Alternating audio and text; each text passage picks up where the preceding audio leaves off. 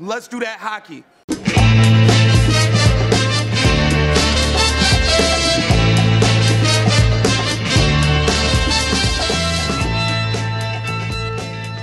Welcome to another episode of Dobber Prospects Radio. I'm your host, Peter Harling, and sorry about the little hiatus here in between episodes. It's been a while, but it's good to be back.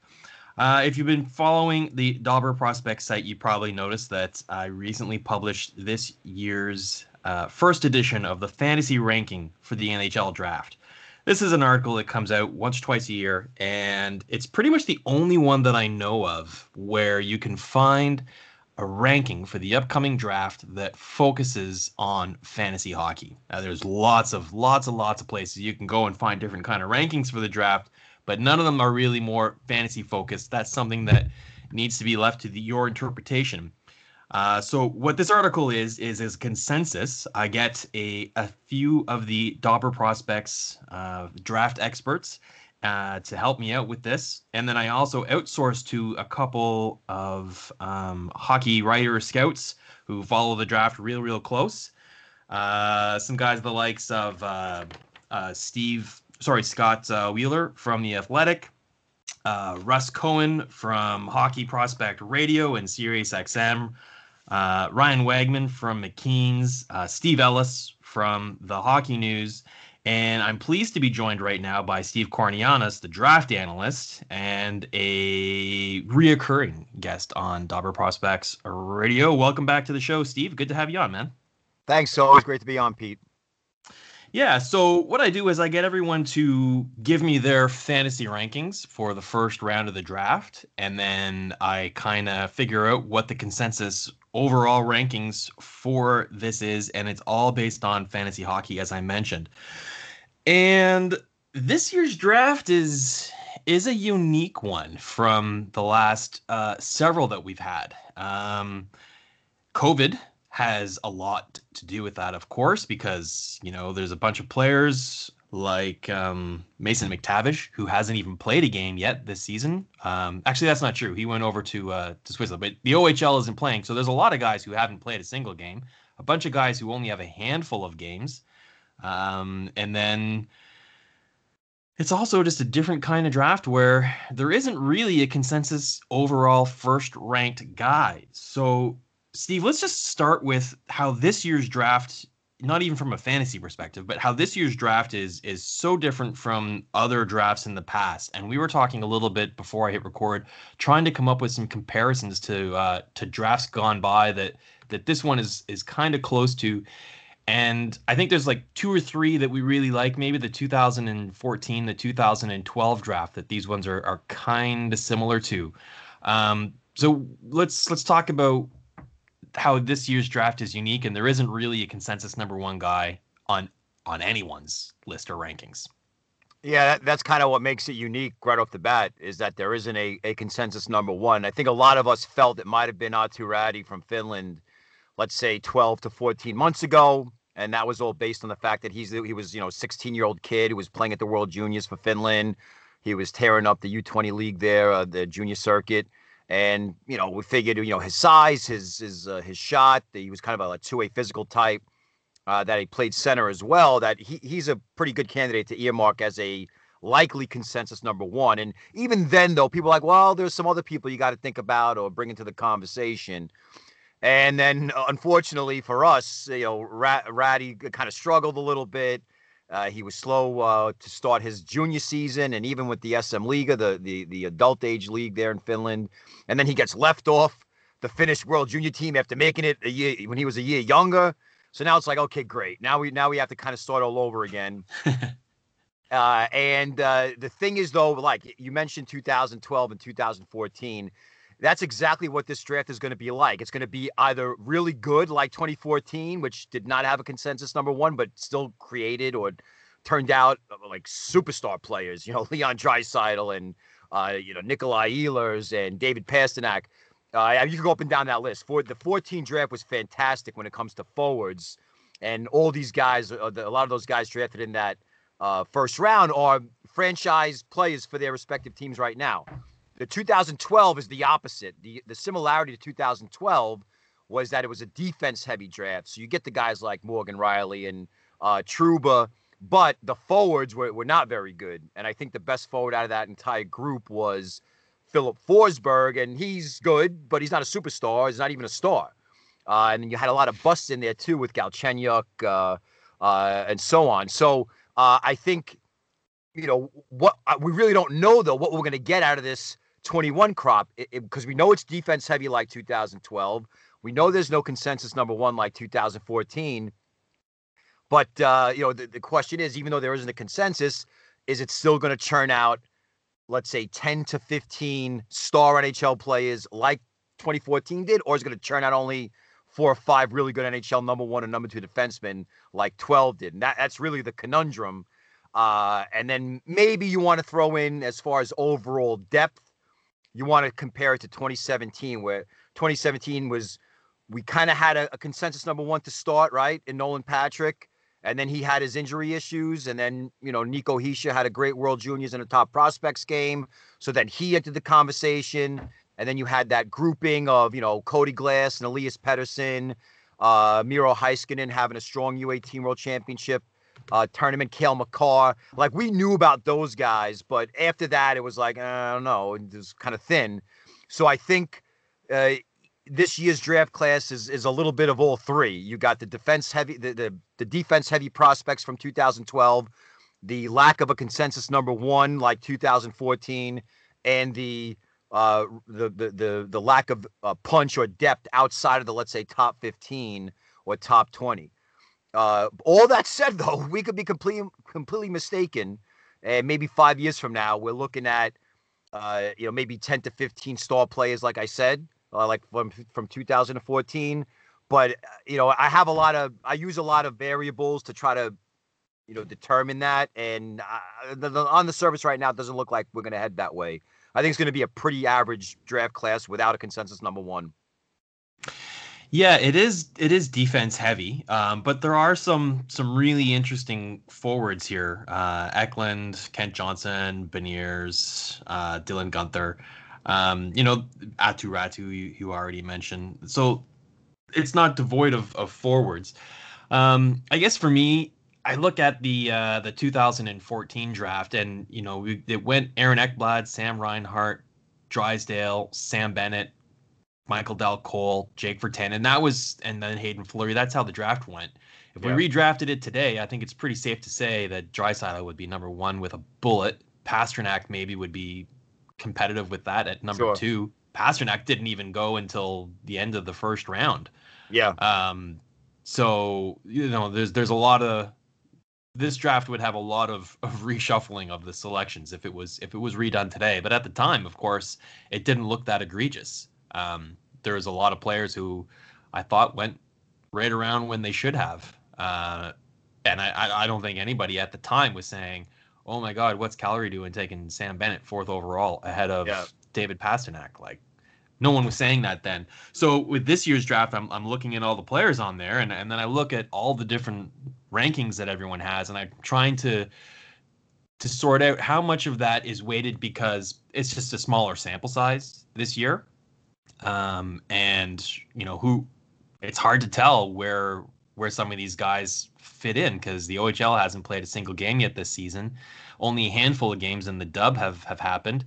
You've got guys who have sat out and haven't played a single game. You've got some guys who traveled at 18, over to Europe, played a few games there, and now they're starting to trickle back into different leagues that are starting to start up, or, they've got that culture shock and adjustment period where they're playing pro hockey in Switzerland or wherever they're playing. It's just kind of crazy. And those guys that are over there, they know that they could be there for anywhere from like 10 games to the balance of the season and play 40 games over there. Like there's just so much unknown about the whole entire season, and the scouts aren't able to go and cover their regions like they maybe normally would, or their region might be blacked out. There might not be any games there. And then it's just a total crapshoot, really. Like, I don't even know what to make of the rankings. Is it because of COVID? Is it because of games played? Or is it just because there's just not a lot of separation between all these players. Like there aren't any generational players who are standing out. Like guys like who you mentioned we've been watching since when they were a kid. I guess the closest one would be Vaatu Ratu, but he's really cooled off big time this season. He had a really slow start, like you said, getting snubbed for the World Junior team, and it's not like it was a political decision. His play didn't warrant making the team. In order for Finland to ice the most competitive team, it did not include him. But since then, he'd been kind of improving a little bit. So yeah, I'm not sure this is a really good year if you're in a rebuilding stage of your fantasy team to be loading up on picks and trying to get a couple franchise players out of this draft to get your fantasy team on track. You think that's a safe assessment? Yeah, there's a couple of factors that we have to consider that usually, and I know it's kind of like a difference of opinions when it comes to the international tournaments and the prospect showcases, where you say, well, it's a short sample size, so you can't say that this kid's going to be a star based on what he did in 5 games in the middle of February, or what he did at 7 games in the World Juniors, or 6 or 7 games at the Ivan Holinka in August. But now we're learning that those tournaments help. Give us an idea, because especially the Ivan Holinka is such a critical tournament because it's in the beginning of the season. It's in August. It gives Hockey Canada the chance to send their very best. And usually, listen, the majority of the kids drafted come out of Canada, Canadian Major Junior. So you usually get about 35 kids from the OHL that get drafted, about 25 from the Dub, and then maybe another 10 to 15 from the Q.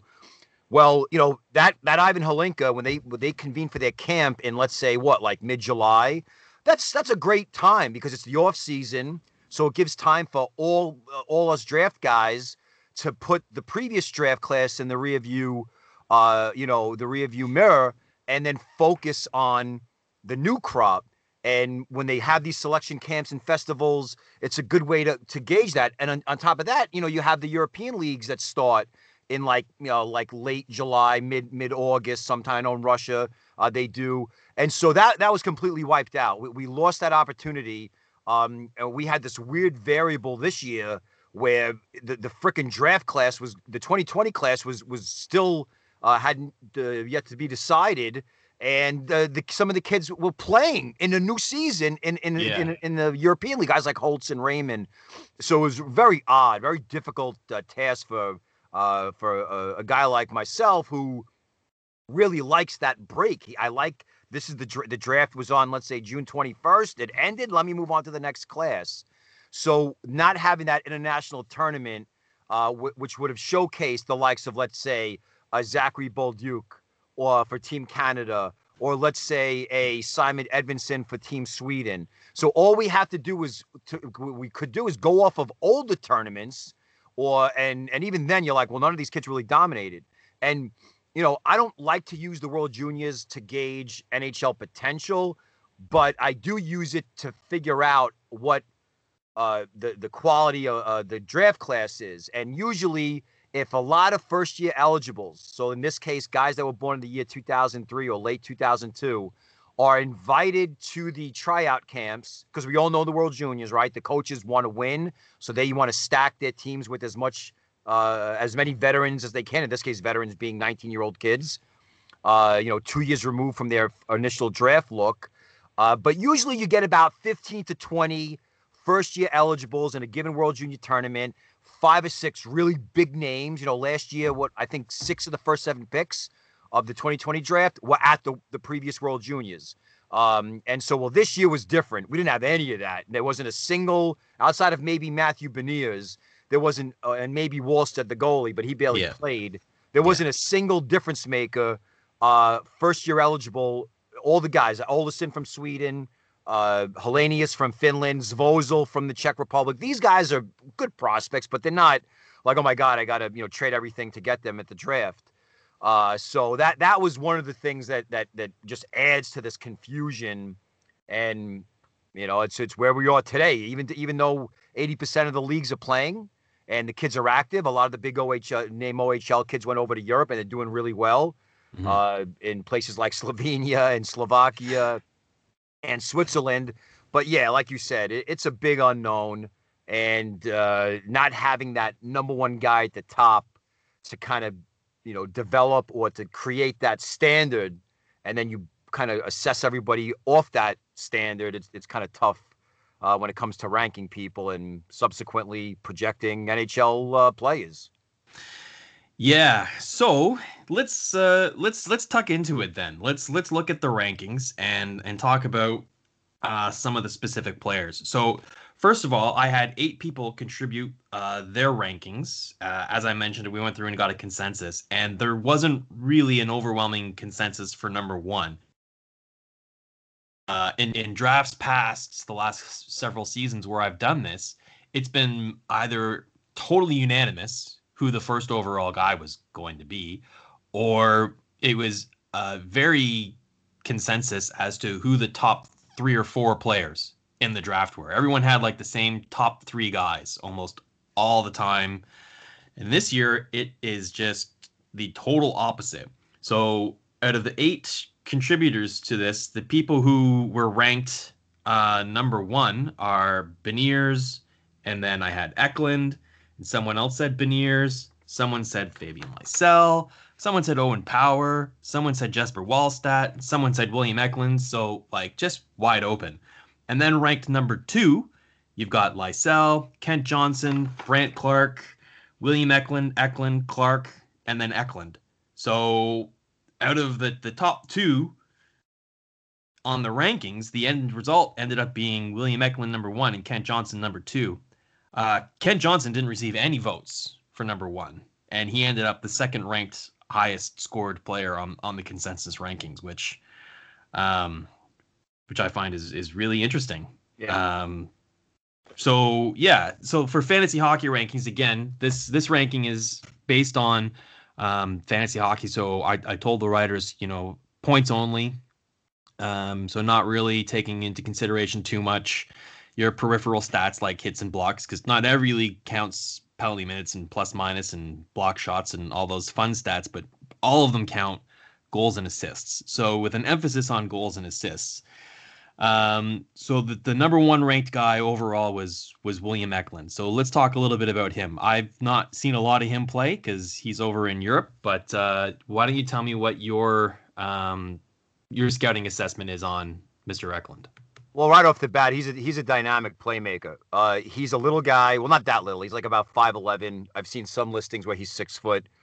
But he's a wing.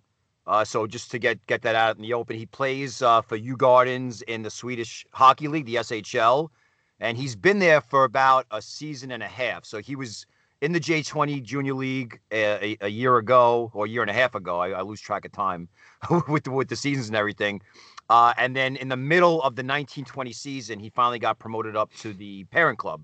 And even though he only had like 1 or 2 points last season, you kind of saw like, all right, this guy's got something going. And we knew of him because he was on Team Sweden at the Ivan Halinka that previous August. I guess it would be August of 2019. And he was at that tournament, and he annihilated it. He destroyed it. He was a buzzsaw. And he has obviously a lot of skill, but when a guy collects the puck and he's kind of like doing the Mitch Marner stuff, it stands out. Where he's constantly turning and pivoting and changing direction and eluding pressure and attacking the middle of the ice. And that was a big thing that I saw from Eklund, not just at that Halinka, but also when he was this brand new rookie, inexperienced kid in the SHL in that half season of 2019-20, where he was attacking the middle of the ice. And that means that you have a kid who's fearless.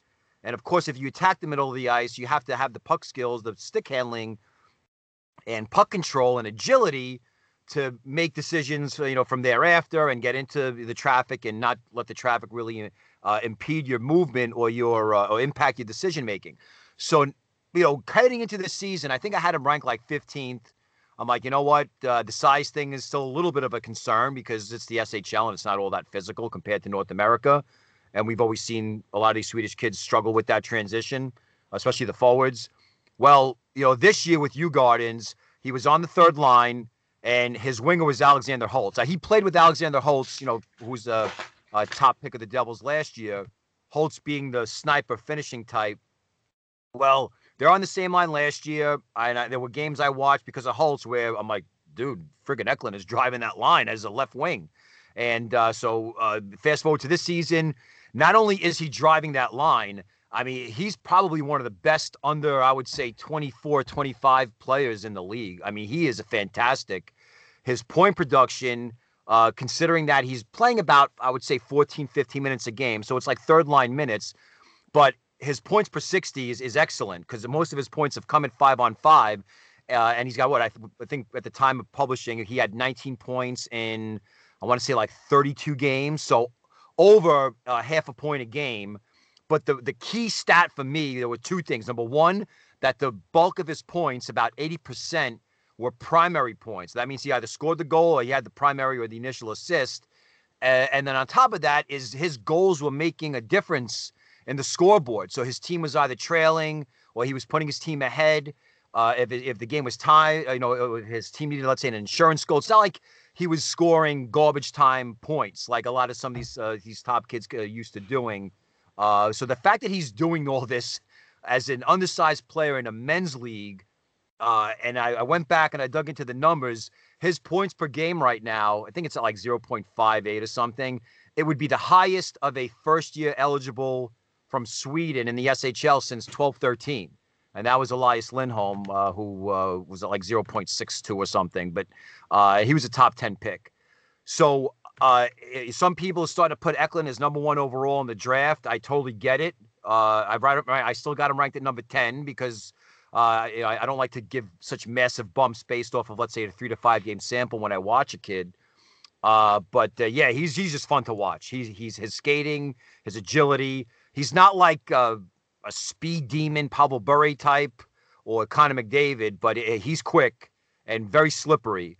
But again, the fact that he could score in a whole bunch of ways, they've used him on the point on the power play because he's got a pretty good slapper.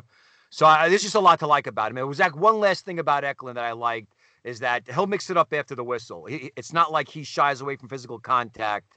If there's, and actually he got into a pretty big shoving match with his under 18 Swedish teammate, Anton Olsen, when they played Malmo one game. I like that. I like when these kids have that type of competitiveness in them and won't back down from a challenge. So from a shot volume, goal scoring, he's a dual threat because he could be a setup man or be a goal scorer. So I think he'd be a very wise choice to grab first overall in a fantasy type draft situation. So something that you mentioned in there that really caught my ear was that the majority of his points are of the primary variety, and that he scores a lot of points that matter, that make a difference, right? Like the 2-1 goal, not the 7-1 goal. Yeah. And I think that might be one of the biggest differences between him and the second-ranked guy on the fantasy ranking list, Kent Johnson. Yeah, absolutely. I've seen a bunch of Michigan games, and I've seen the highlight reels. I've seen him score. I look at the box scores, and he's a very talented player. He's got a lot of skill. Footwork is a concern, but he scores a lot of points when the game's already out of reach. Yeah. So is that because, I don't know why. Why is that? Why would that be the difference? Is that like a competitive thing? Like the other team is kind of mailing it in already, so their compete level diminishes, which means he doesn't have to fight as hard to find that open space. The opposition's already defeated. Does it mean that the coach is saying, okay, this game's over. Let's go ahead and give, someone else some ice time. Kent, you're up. I don't think that's the case because he plays on a line with Beniers all season, so he's getting good minutes all the time. I don't know. I don't expect you would have an answer for that, but what are your thoughts on that? No, I do. I got a couple of answers for that. And actually, so, Kent Johnson's a guy that dominated the BCHL last season. He was the league MVP. He had, I think, 100 points, and he outscored the next guy by like 25. So it's a pretty big deal if you do that, and it's your draft -1 year. So we all knew who Kent Johnson was. He played at the World Junior A Challenge for Canada West, and I watched that tournament very, with a comb through it, very detailed, and I was blown away by this kid. I'm like, all right, he's going to be a top 10 candidate for the next draft. Some people even said number 1 overall. Now the thing about Michigan is this year's Michigan team is probably has the most impressive freshman class in college hockey history. And I could go back to college hockey in the 1980s. There've been a lot of good freshman classes, but Boston University when they had Chris Drury and Mike Greer, and I have a whole bunch of other guys I'm forgetting. But I know for a fact that when you have 3 guys on your freshman class who are going to be top 10 in the draft, and that's the case this year with Michigan with Beniers, Kent Johnson, the defenseman Owen Power, No and question. then by the way, you have former first round picks in Thomas Bordeleau and Brendan Brisson and Cam York. Right. And so this is a loaded team. So there's only so much puck to go around, so much ice time to share. And so I think that when the season started, the coach had no choice but to put Beniers and Johnson on one of the lower lines. The thing is, though, and they were a 4th line. If you went by the way that the lines were used or deployed based on the flow of the game, that Johnson Beniers unit was the 4th option. And obviously that wasn't the case when the team broke up a little bit when they had to send guys to the World Juniors. But so in that limited window that Johnson Beniers were given, they excelled. And the first 3 games of the season, I think they played like Arizona State twice, and then they played Wisconsin. So those were like that first grouping of games that Michigan had. That line with specifically Beniers and Johnson, they were driving possession. They were dominating the puck. The puck was not in their end a whole lot. It was mostly in the opposing end. There was one shift I saw with Beniers and Johnson, and I forgot the winger, the other guy, might have been Becker, where they had a 2.5 minute shift. And even though Michigan was swapping out guys because other guys were tired, Beniers and Johnson stayed on the ice. It wasn't 2.5 minutes. Maybe it was like about 1:45 seconds. And they were running their cycles like crazy, wearing out the opposition. So it was from that where I realized, okay, so clearly these guys are gifted offensively. They're gifted on the puck. They understand how to wear down opponents. And it just so happens that because of Michigan's strength, the strength of their lineup, they are blowing out a lot of people. Not all the time. I think they're only like about above 500 team barely. But like I said, there's only so much puck to go around. But at the same time, most of Johnson's points that he gets are during garbage time. And so you have to keep an eye on that. He's also a winger. Now, they list him as a center, but he's been playing wing with Michigan. And he doesn't shoot the puck all that often. And not as much as you'd like to see. Now, he's got an elite shot. It's one of his better strengths. But he was averaging under 2 shots a game, about 1.75 shots a game. And I'm thinking like, all right, that means that for all the cycling and the weaving that they do in the offensive zone, is it translating to chances or high danger scoring chances and quality looks at the net? And if you only have, you're not averaging at least 2 shots a game as a premier winger, then chances are means that you're probably passing up a lot of shots. And so that's one of my concerns moving forward with Johnson. But all that said, though, he's averaging, I think, well over a point a game as a freshman. I think he is the top scoring freshman in the nation. So, you don't want to nitpick the kid too much. But it's just something. It's the difference between he and Eklund. Where Eklund is playing against men and scoring clutch points. Johnson's playing against college age guys, and he's kind of getting the secondaries in garbage time. So we'll see how that translates. All right. So let's talk a little bit about the difference between Michigan forwards here, Kent Johnson and Matty Beniers, who are ranked 2nd and 3rd overall on the fantasy rankings. So Kent Johnson's number 2. Matt Beniers came in at number 3. The difference between them in points on the scoring system on our rankings was a margin of 1. So a very, very fine hair. And they both have about the same points per game playing for Michigan. Now, one thing that I noticed was that Matty Beniers made the World Juniors and Kent Johnson did not. Both teams are stacked, Canada and USA. They're both loaded rosters. So I think the difference between the reason why one made it and the other didn't, because I think Matt Beniers brings more to the table than just offense. His motor is as outstanding. He's Charlie Hustle up and down the ice every day. He's versatile positionally, center, wing. He can play either position. If there's an injury, he can move up and fill in a top 6 role. His skill level allows that. But his overall game, his compete and physical play allow him to be an effective bottom 6 player. Is that the way you see the difference between these 2 players as well, Steve?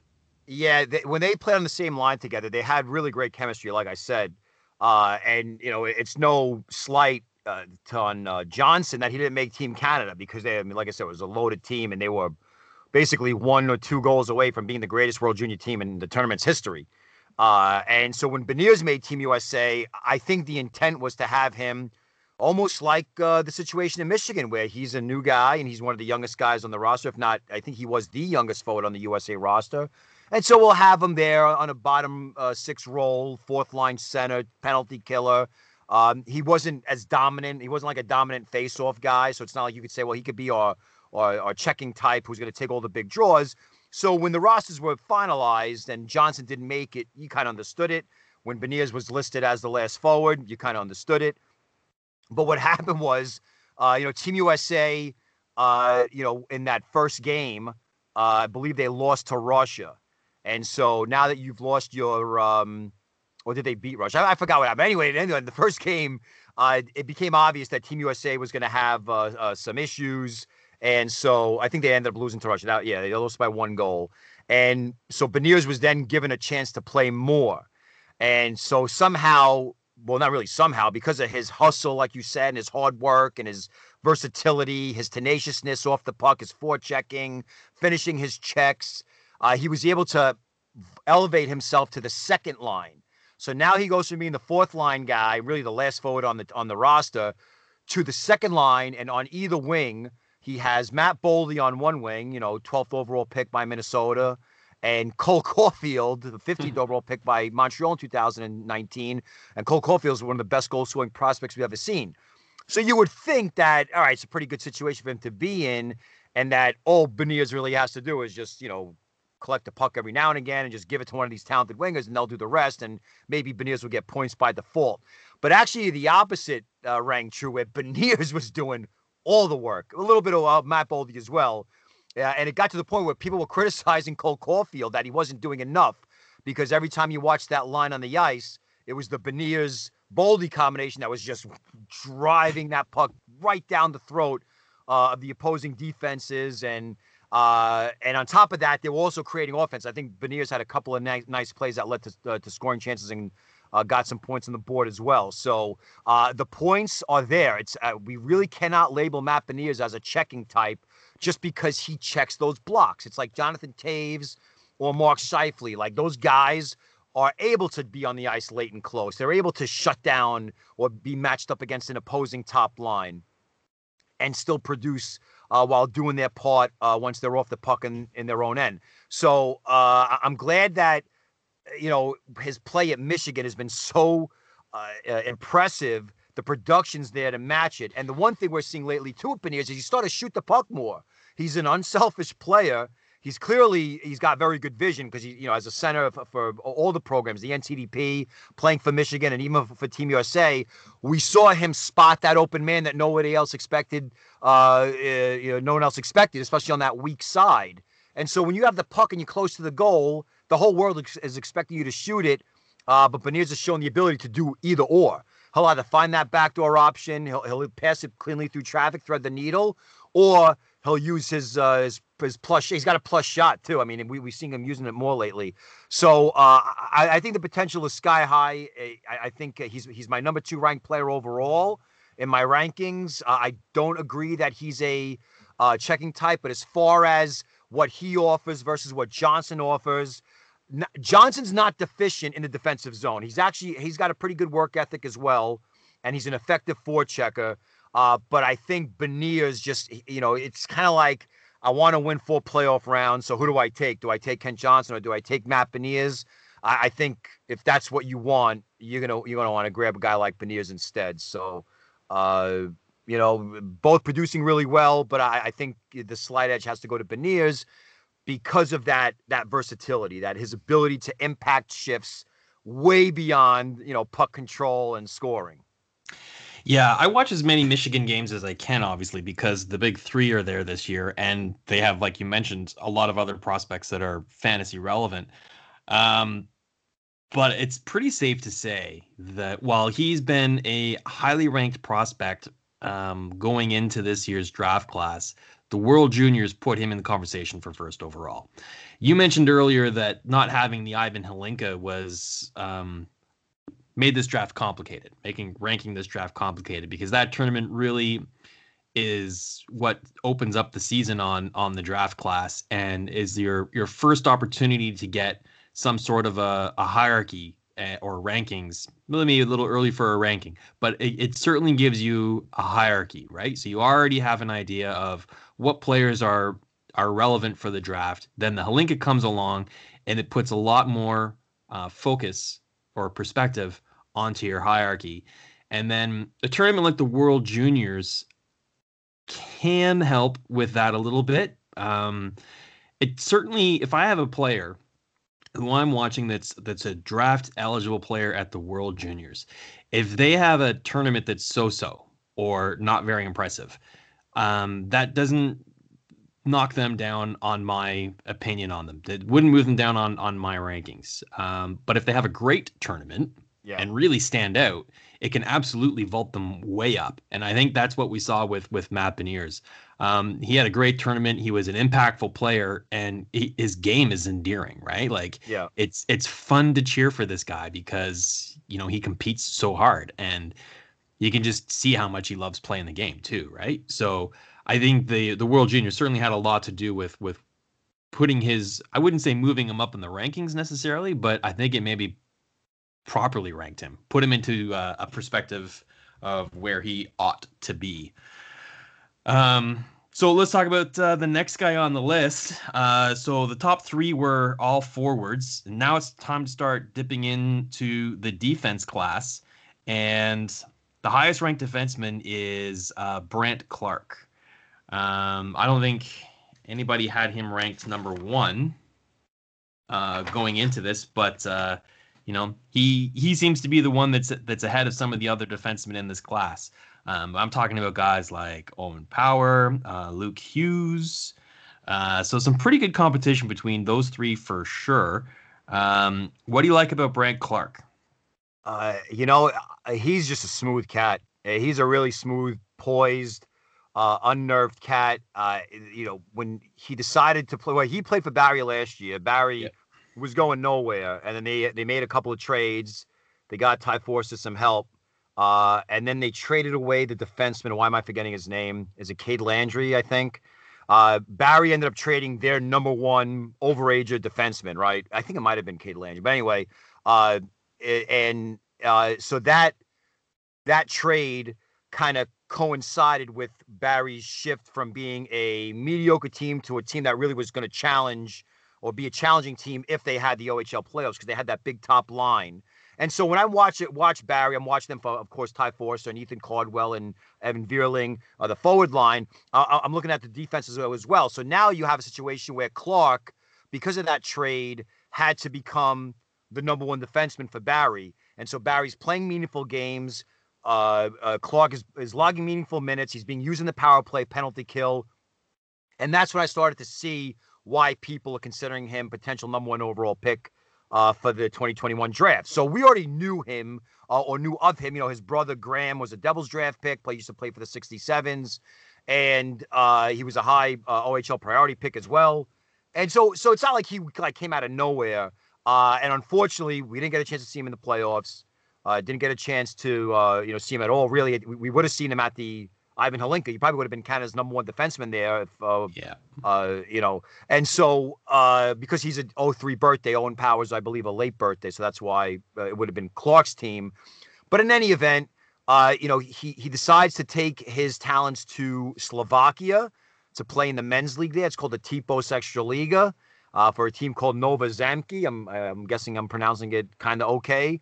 Good enough for me. On that team, so here's this 17-year-old kid who's playing in a men's league, and the Slovakian leagues, the Slovak league and the Czech league, are more physical than the Finnish league or the Russian league, or you know what I mean. So it's a physical circuit. And so I'm like, oh, this is going to be interesting. So because the OHL is a little bit of kind of a run and gun league now. And I was really impressed with how quickly he adapted. The confidence that this kid has handling the puck is through the roof. He's never met a breakout opportunity that he didn't like. He'll take the puck, go end to end. He'll spin off of checks. I mean, and so he's got everything you'd really want. I mean, he's got size. He's 6'1", 185. Right shot. So we all know teams like that. So I'm not going to go as far as to say he's going to be like this player, but I'm just saying what he kind of reminds me of maybe a Scott Niedermayer type without the elite skating. Like, I think his skating is good, and he definitely has escapability, and I don't have any issues with his mechanics. But Niedermayer, of course, is like once in a lifetime type of a skating defenseman, where, Niedermayer was compared to Paul Coffey, and Coffey's one of the greatest skating defensemen of all time. So I'm not going to say that Clark is at that level, but in terms of puck management and on ice leadership and decision making, confidence in the passes, always making himself available to his partner. That's a big thing I look for. Sometimes you see defensemen always skating near their partner. Like, what the heck? Give me some room. We got to spread out. When you bunch up, you just make it easier for the forecheckers. And so just an incredibly smart kid. In the beginning, his production wasn't really there. I think I wrote it in the write-up that he didn't have a point in 14 of his first 17 games there. But now he's starting to pick up the production, and that's just natural. This kid's in freaking Slovakia. He's not Slovakian. I don't think he has family there. Like, it's a complete change of environment going from Barrie, Ontario to wherever he is in Slovakia. So, and his brother was there, I guess, to kind of, make the transition a little bit easier. But you're looking at a guy with an elite shot. So his wrist mainly the wrist shot from the high point is good enough to not only, create a rebound issue for the goalie, but score as well. I mean, he's got a plus shot. So you're looking at a power play quarterback type, number one franchise caliber defenseman, 40, 50, 60 points a season, a little bit of Brent Burns, I said a little bit of Scott Niedermayer. I mean, there's a lot to like about this kid. And he's got that edge to his game. I mean, he's taking some pretty nasty penalties too. He's elbowing people, he's slashing them. So he's got a little bit of bite in his game as well. So I like him a lot. If you want to put him in the running for first overall, I could see why. This is a situation where I'm really happy that his move to Slovakia has worked out for him, because he could have gone there and not done a whole lot. And even in the game, remember I said he only points in 14 to 17 games, but he was still like a number 2 or 3 defenseman there. He was on the power play. He was on the ice when they're down a goal late, on the ice when there's a critical defensive zone draw when they're trying to hold the lead.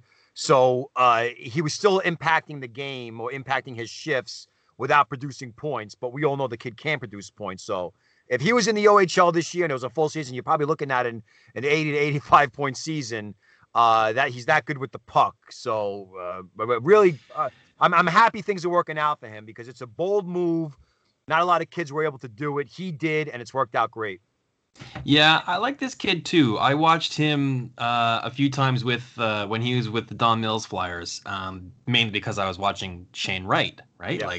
And I knew that the Frontenacs were in a position to draft Shane Wright, so I was pretty excited about that, being a Kingston native, and that I was going to get to see a lot of Shane Wright live. Missing that this year.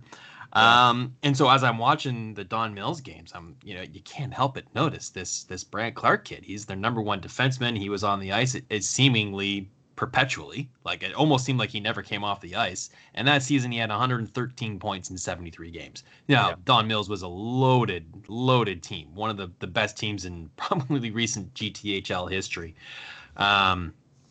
But he stood out. He didn't have any glaring weaknesses in his game. He had, his size was a definite advantage at 16 years old over the competition. His skating, like you said, I was like, man, this kid's going to jump right into the OHL. His skating is already at a level where, his backward skating is almost as fast as most other players' forward skating. Yeah. His balance was outstanding. His edge work was great. His shot was his vision for the game, offensively and defensively. There didn't seem to be any holes in his game. And then playing in the OHL last season as a rookie, 38 points in 57 games, not too shabby. Like you said, he's a physical player as well. So, well, for fantasy purposes, I tend to put a lot more emphasis on forwards than defensemen.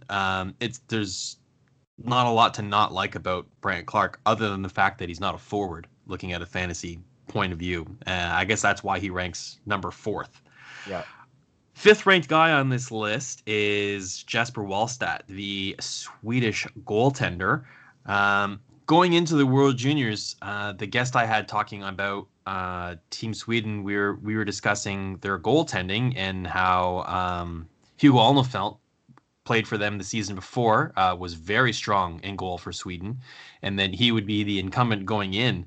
And he agreed with that based on politics in their resumes, but he didn't mix any bones about it. He said, despite that, I think Jesper Wallstedt is the much better goalie between the two. And if I were the coach, that's the guy that I would play, but I don't think that's the guy that they're going to play. And then we watched the tournament, and while he was pretty much right. Alnefelt played more games, but I thought they should have played Wallstedt more than Alnefelt. Not that Hugo played poorly, but I just think Wallstedt's the better goalie. The last few drafts have had some outstanding goaltenders in Spencer Knight and Yaroslav Askarov, and it looks like he's in the same kind of category as those two goalies. Usually goalies don't go in the first round of the draft these days anymore, but I think it's safe to say that Wallstedt's not only a lock for the first round, but he's a contender for top 10, top 5. Sure. And we had someone rank him number 1. Yeah. So how does he rack up against Spencer Knight and Yaroslav Askarov, who he went head to head with in the World Juniors, and I thought he held his own quite well. So people will have those assets in their fantasy league. If you're looking for a franchise goalie, and you got those 3 guys to choose from, where do you at this point, where would you rank Wallstedt in that class? Well, I still think that Spencer Knight, I mean, that's actually a really tough question because goalies at this age, I mean, it's so difficult to assess them, and whether it be from a mechanical standpoint or upside, whatever you want to say, all 3 of those goalies have definitely done their part to validate them going first in the first round. Remember, people were trending downwards or towards the idea of getting a goalie in the first round. And now we're going to look at the third straight year what's going to happen with Wallstedt. Knight, you can barely score against the guy. He's just absolutely dominating college hockey. And I'm not even going to get to the stats because, leagues vary. Goal scoring varies from league to league. So, like, for example, it's a lot easier to score in the Swedish J20 Super Elite than it is to score in college hockey and so on. So, but what I like about Wallstedt, as opposed to Knight or Askarov, is that while Askarov played against mostly men in his half season, and really Askarov's season in 1920 was a half season. He barely played after, I want to say, like January 10th or something. He played like 2 games. But that Askarov played in the VHL. It's a men's league. It's adult age. And he was kind of like, he wasn't the number 1, but he was kind of like splitting duties. Spencer Knight in his draft year played for the NTDP, which is you're basically playing only junior age kids. What I like about Wallstedt is he is playing not only in the elite SHL against adults, but like the best, Swedish league out there. And we all know that the SHL is probably neck and neck with the KHL as the best non-NHL league in the world. The thing is, though, is that Wallstedt is playing for a freaking powerhouse, Luleå, and they are the number 1 or number 2 team in the league this year. I think they've had a couple of losses the last few games. It's between them and Rogla. But Luleå is like a legit program, okay? They are the team that, they've been making a mincemeat out of everybody this past season. Very tough to score against. They got a bunch of NHL prospects on there. Noel Gunler played for them last year. This year, in the years prior, they had Nils Lundqvist, a really good Ranger defenseman, prospect. And so Wallstedt, within that context, he's not a number 1 because he splits duties, but he was posting some really impressive numbers. 1-loss wise, you name it, goals against, save percentage. The thing is, though, he doesn't see a lot of rubber, and that's not really his fault. That's because he plays for a really good team. And his last few games haven't been all that great. I think Malmo beat him up pretty bad, actually got him yanked. But that happens with these goalies. Carey Price gets yanked. Henrik Lundqvist got yanked. But speaking of Lundqvist, if you talk to the Swedish goalie people and the Swedish hockey types, they'll tell you that in their mind that Wallstedt is the best goaltending prospect they've had really almost ever, going all the way back, let's say 30 years. You want to go back to Pelle Lindberg, you go back to Pelle Lindberg or Tommy Salo. I'd throw Henrik Lundqvist in there, but he wasn't all that heralded. Lundqvist was a late round pick. Yeah. But stylistically, Wallstedt has said, I model my game after Henrik Lundqvist. He stays deep in the net. He absolutely dominates the lower half. So from a maturity standpoint, is the NHL ready? Probably not. Has to probably maybe get a year or two in the AHL to get used to the North American game and all that. Traffic in front of the net is a big thing. You get a lot more traffic in front of the net in the North American game than you do in the European game. And this is just an observation I've made over the years. So how is he going to adapt? Well, he's a big guy. What is he, like 6'3", 200 pounds, but he's quick. He could fight through screens. But the fact that he's putting up pretty impressive numbers in a men's league as a basically as a number 1A on one of the best teams in the league, that means a lot to me. So I've even tweeted it out. I said, hey, you want to take Jesper Wallstedt first overall? Be my guest. I will not complain about it. The issue is going to be convincing everybody else, if that's what your thing is, that, hey, we're taking a goalie over these really flashy point producers. But I see no reason why we can't say he's going to be a franchise number one. This guy's been playing above his age group for years. When he was 16, he was playing at the U18 level. When he was 17, he was playing at the U20 level. And now that he's 17, 18, he's playing against men. So definitely a guy that you want to earmark as a legitimate candidate to be a number one franchise goalie in the NHL. Interesting. I think we spoke pretty favorably about Brandt Clarke, and I think he's got number one defenseman, maybe not, franchise player upside, but number one defenseman upside. And we talk about Jesper Wallstedt, and he's got number one goalie franchise upside, Olympic gold medal kind of future potential. And they're not even the top one or two ranked guys in this draft. And right off the hopper on this podcast, we talked about how this doesn't have any franchise players. So I guess we're not calling these guys that, like we do with some players in their draft year, is saying this guy is going to be that. Draft him as soon as you can. I think with this draft, we're looking at a couple of guys who have the potential to develop into that. Yes. And then there's some other guys who maybe don't have that kind of upside, but look like they're a little bit more of a sure thing. A lower floor, but not as high as ceiling, maybe. We're talking Eklund and Beniers here. Yeah. All right. So basically, to sum up what you just said, Jesper Wallstedt, very good. If you have to choose between one of the three, there is no wrong choice. Yeah. they're on the same boat. They're on the same boat. Yeah. All right. So I don't want to spend, 10 hours going through every player and having long conversations about all 32 players that were ranked on this list. But, we're still in the top 5 here. So let's hit a few more names. Owen Power is the next ranked guy, going back on the blue line here and back to Michigan with their third player. He might be the one between the three of them that is drafted first out of the three, or he could even possibly be drafted first overall. A lot of draft rankings have Owen Power at number 1. So on the fantasy rankings, he drops down to 6, which I find very fascinating. Let's talk a little bit about that. His NHL value seems to be outweighing his fantasy value.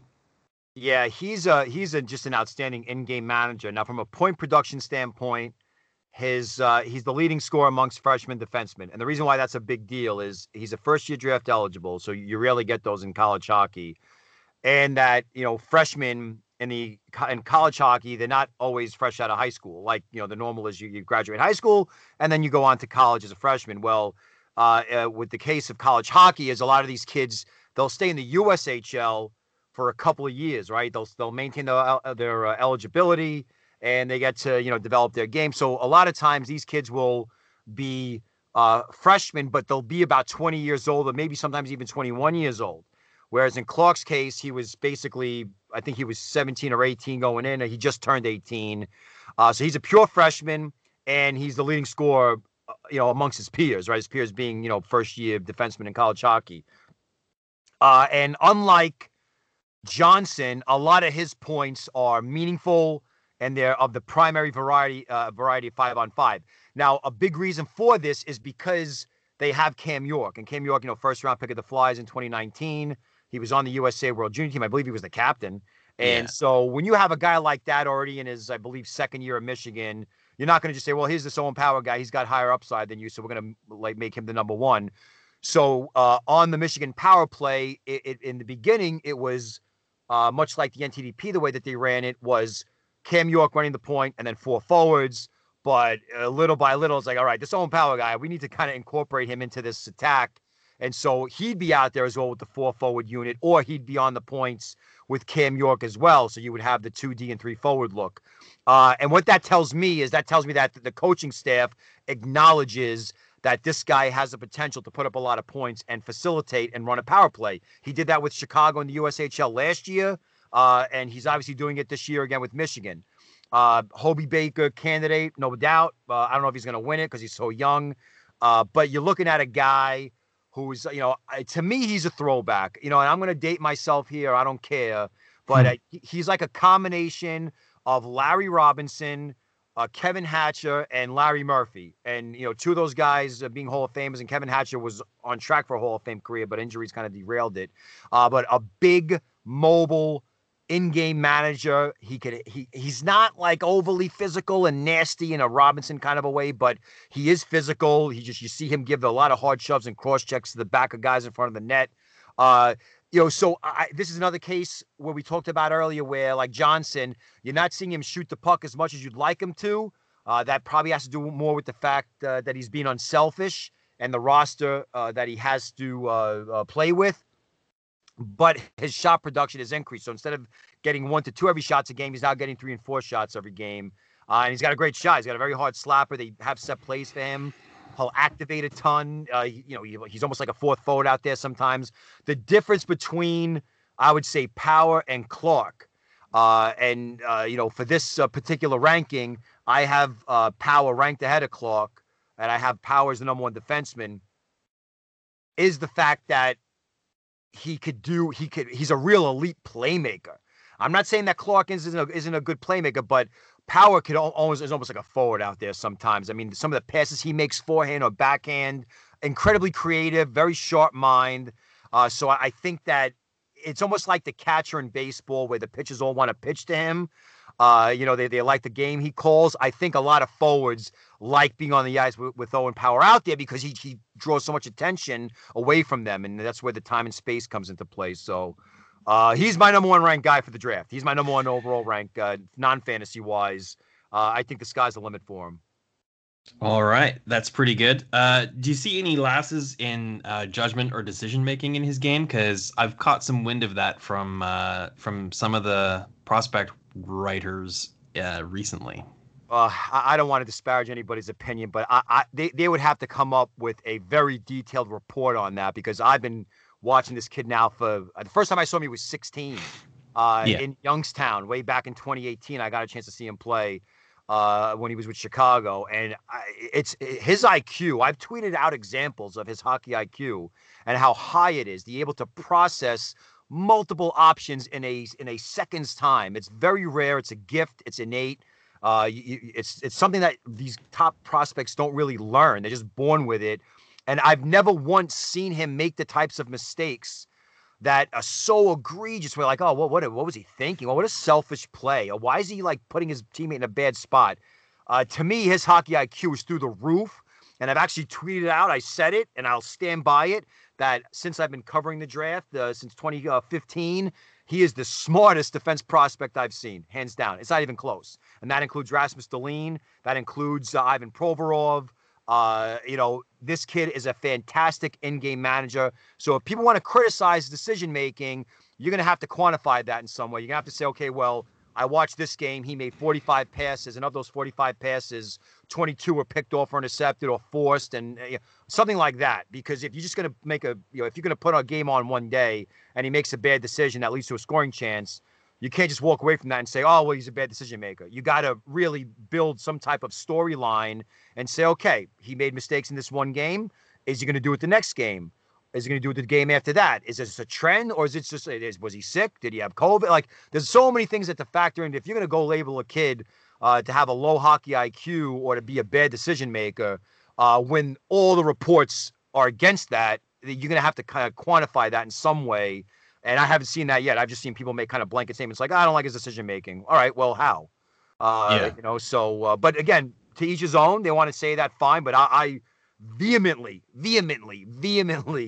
disagree with the idea that Owen Power has a low hockey IQ. It's almost like saying like Lawrence Taylor isn't a good defensive player or that Dominic Hasek couldn't make big saves. It just boggles my mind. But like I said, it's an opinion-based industry, and everyone's entitled to theirs.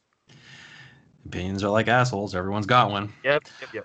All right, moving on the rankings. We got a couple of wingers here back to back who scored very similarly. Dylan Guenther and Fabian Lysell. So when most people contributed the rankings to these, which was a few weeks ago now, Dylan Guenther was one of those players who hadn't played a game yet this season. So they were basically just going off his rookie season in the Dub, which was pretty good. Yeah. And since then, he's been able to get back on the ice in the Dub, and he's been on fire. I think he had a hat trick in his first game or something like that, and I think he's got 2 points a game that he's scoring at right now. So, I think it's probably, I haven't looked at a lot of draft rankings in the last week or so, but he's probably moving up pretty quickly. And then Fabian Lysell, playing over in the SHL, has been playing all season long, and his point production over there isn't really eye-popping. He's got 3 points in 24 games. So obviously there's a massive difference between the Dub and the SHL. One's a pro league with men, and one's got a bunch of teenagers in it. So let's talk about these two players, and if you have any concern about Lysell's offensive upside based on his stats. I mean, we see lots of guys who are highly ranked prospects playing in the SHL that aren't producing a lot of points there, and then still are more than fantasy relevant when they make it to the NHL. So let's talk about these two guys a little bit and what their offensive upside could be like. Yeah, I love them both. I'm a little bit higher on Guenther than I am on Lysell, but the thing is, well, first off with Guenther, and like you said, I mean, the fact that he was always in my top 10, and I always consider him a candidate to go first overall. I know Hockey Canada has been pushing that, like, hey, don't forget about us. Like, we have some pretty good quality players too, just because of the European leagues going on. There was a lot of attention was paid towards the Swedish types and the Finnish types and the Russian types and the American types. But, now that the Dub is back on, Dylan Guenther, what I loved about him, there were two examples that I used to consider him a top 10 pick or even a top 5 pick. And that was, number one, the way he played for Team Canada. I believe it was Team Canada White at the U17 World Hockey Challenge, where this kid, he's wiry, right? He's like 6 foot, but like 160, 165, all right, maybe 170. But he's a wiry kid. And you would think, like, okay, so he's this wiry playmaking finesse type based on his measurements, but he's not a center, he's a wing. But he was out there throwing the body. He's killing penalties. He's hitting after the whistle, even illegally. Sometimes I like that. All right. So it means that it goes back to what I said about Eklund, where, it shows that you're involved in the game. There's a human element to this game, not just with stats and scoring, whatever. Like, if two teams don't like each other and it gets chippy in the beginning, then that impacts the way that the game is played. Things tighten up. It's more difficult to score, especially if one team is pushing back as hard as the other team is pushing. And so with Guenther in those games, he does not change his style. He's a very engaged young man who offers you a lot more than just playmaking. The playmaking is freaking fantastic. It's through the roof. So he, much like Brandt Clarke, is a highly regarded kid. I think he was the first overall Bantam pick for Edmonton. And the other thing that I noticed with him last year was that he played on Edmonton's top line, and Edmonton was kind of like I don't want to say a rebuilding team, but from a previous seasons prior, they were like an up-and-coming team, not necessarily a powerhouse, but he, by himself almost, made that top line a threat every night. And he played on a line with Jake Neighbors. He was a first-round pick of the Blues, kind of like a rugged, physical type. So they had a really good marriage, on-ice marriage, where, you have the skill and the grit with the, the power and the grit, and it worked out. So what does he have, like 10 points in his first 4 games this season? He tried to play in the AJHL for Sherwood Park, which is a big-time program in the Alberta Junior Hockey League, and he was okay, but he only played like 2 or 3 games. So it seems like he might have been watching the rankings, like, wait, some people are ranking me in the 15s and 20s. Why? Because I'm not playing? I'll show them. And then he shows up and he has these great showings early on in this WHL season. So There's a lot to like about him. I think he's another one that you could earmark as a potential first overall pick. There's really not. There's just a whole bunch to like about his game. Liesel is an interesting story because he was playing for Frölunda. And Frölunda is the Montreal Canadiens, I guess. Maybe I could be overstating this, but they're like the big name franchise in Sweden. And when it comes to recruits and getting the top talent, they seem to have the edge over most of the programs in Sweden. So this year's 03 group, late 02, 03 group was a very good one for Frölunda. And when you watch them play in the J20 league, they were scoring like freaking 11 goals a game. I mean, they have all these high NHL draft picks on it. Even Lucas Raymond played for them a couple of games last year.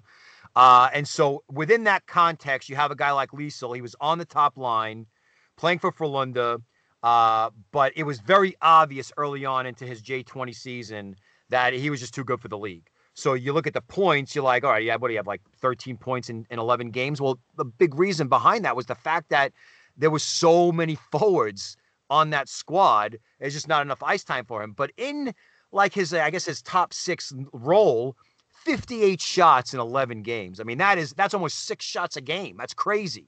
Well, at least well over 5 shots a game. So I don't know the specifics of the deal, but for whatever reason, he wanted out. He didn't want to be with Frölunda anymore. He wanted to get traded to another team. And eventually he did. And he got traded to Luleå, which is that top program again. And I was watching him closely because, Liesel being a high volume shooting, sniping, right wing, right shot on a team like Luleå, a competitive team, same situation like it was last year for Noel Gunler. Now, Noel Gunler was a guy that last year people were saying, oh my God, he's not in your top 10. He's a top 10 talent. I'm like, I don't know. I don't see. When I watch him play, I see a one-dimensional type. So, and of course, Gunler ended up getting traded from Luleå to, I think, Brynäs because he wanted more ice time. So that's how I was going to observe Liesel this year, was like, not only did he force a trade, which might be a little bit of a red flag sometimes when a young kid forces a trade. Not only did he force a trade, but now he's forced a trade to a rival. And on that rival, they're deep and they're good. And how's he going to fit into that situation? So as expected, he was on the 4th line. But, I mean, this kid's effort has been off the charts. And I watched a couple of games with him where he played about anywhere from like 11 to 12 minutes, which I think is enough. But against a competitive team, one game I watched him play against Rögle. And this kid is – the thing about him that stands out, besides the shot proclivity, is the speed. I mean, he's got excellent speed. He's probably one of the fastest skating wingers in the draft. But it's just the overall decision-making, knowing where to position himself, supporting his forwards and defensemen down low, engaging in puck battles. When you play for a really good team, you're not going to be asked to score. Chances are the coach is like, listen, just stay out of trouble. We're not going to use you on the penalty kill. You might see some power play time. What I want you to do is just work with your line mates, be aggressive, be dangerous, but at the same time, be responsible. And he's checking all those blocks. So he's the kind of kid where if he played in the CHL or he played in the USHL, he'd be putting up well over a point a game and posting all these gaudy stats. But he's a kid who's basically, for this scenario, but playing with a top contending team in Luleå, he's staying within himself. But on occasion, you'll see the burst into open ice, the attacking the net with authority and power. And so, I think they're 2 different types of wingers. I do think that Liesel can be a playmaker, a pass-first type if he wanted to. But you're looking at Gunther being the pass-first type who could score goals if asked. Liesel being the shoot-first type who could set up plays if asked. So, I mean, a little different types of players, but got to give the edge to Gunther simply because he's always had that pedigree and looks like he's going to be, one of the top scorers in the WHL this season. Yeah. I put out a tweet a few days ago just before the fantasy ranking came out with a poll on it saying, who would you take first overall in your fantasy draft? And I made options like, I think it was Owen Power, Eklund, and Beniers or something to that effect. And then the 4th option was other. And if you pick that, put in the comments below who it's going to be. And the comment thread was pretty heavy, Dylan Gunther heavy. A lot of people think that he has a chance to go first overall in the NHL draft. and or at least be in consideration for it. No one had him ranked higher than 4th overall on their fantasy ranking for this. So I really like the sleeper potential here for a great value pick, if you can have a value pick in the top 10 of a draft, with Dylan Gunther. It looks like he's a guy that a lot of people are quietly really high on, and he might be sliding under the radar a little bit in this draft. So in a draft that's kind of weak, you look for things like that. You look for guys who could be the David Pastrnak, who's in 10 years or 5 years from now, we look back on the draft and you think, how could you have not picked that guy first or second? Like those, look at the teams that passed on him and who they got instead. So I wonder if that ends up being Dylan Gunther in a few years' time. Time will tell. The next defenseman on this list is Luke Hughes. We all know the Hughes family real well. So Luke Hughes ranks 9th, and he comes in behind Clark and Owen Power. And for an NHL draft ranking list, I really don't have a problem with that. But for a fantasy one, I haven't seen as much of Luke Hughes play as you have. My initial thought is, how does he compare to Quinn? Is he the same kind of player? Because if he's anything like Quinn Hughes, he should be the top-ranked defenseman, I would think. I mean, the guy was candidate for the Calder Trophy as a rookie. His offensive upside is through the roof, so he's very translatable to fantasy. And the Hughes brothers have gone on record saying, like, yeah, we're good, but wait for Luke. He's the best one out of the 3 of us. Is that just, brotherly love pumping up their bro, or and how does he compare to Quinn? What's your take on Luke Hughes? Stylistically, he compares to Quinn. Absolutely. He's a bigger body, though. I think he's like 6'2". So basically, you have a 6'2" Quinn Hughes, and he's just fun to watch. He's a lot of fun to watch. Now, the one thing about the NTDP that Quinn Hughes played for, and then in his draft year, the Michigan team he played for, was not that deep. So they really leaned on Quinn to be the like that on ice general, right? So, usually like that's the 2016-17 NTDP was a 1-line team. Quinn was on that as a draft -1, and he was able to kind of like do his own thing. Most of the other defensemen on that squad were physical types, and then he goes to Michigan, same thing. He's the finesse guy, the leader. This year's NTDP is very deep, has a lot of skill forwards on it, and it also has a lot of skilled defensemen as well. So Luke Hughes, from a stylistic standpoint, the skating, the cleanliness of his stride, how smooth he is, his grace, the fluidity of his movements. I mean, it is all like Quinn. Okay, and it's no surprise. I mean, if they get the same instruction from their families and their coaches and whoever's been developing them throughout the years, it's no surprise that the Hughes brothers, all 3 of them, are known for their skating, their agility, their edge work. Just so many factors that involved in skating, not just speed. When it comes to speed, it's fantastic. He could go end to end in a hurry. He does that usually once or twice a game. He's I don't want to say he's the primary power play quarterback, but he certainly acts and looks like one when you have a power play as stacked as the NTDP has got. So I get why people would want to compare him to Quinn Hughes. The one thing that he does from a point production standpoint that is impressive to me is that, the NTDP schedule is usually broken up into 3 parts, right? They have the international portion of the schedule where they play the U18 teams of the other nations. They have the USHL schedule, which is their major junior opponents. And then they have the college schedule, which is usually against the big name programs, right? The Michigans and the Wisconsins and the Boston Universities and the North Dakotas. Well, this year, because of COVID, there's no international tournament, right? There won't be one until, like I said, the U18 Worlds in April, early May.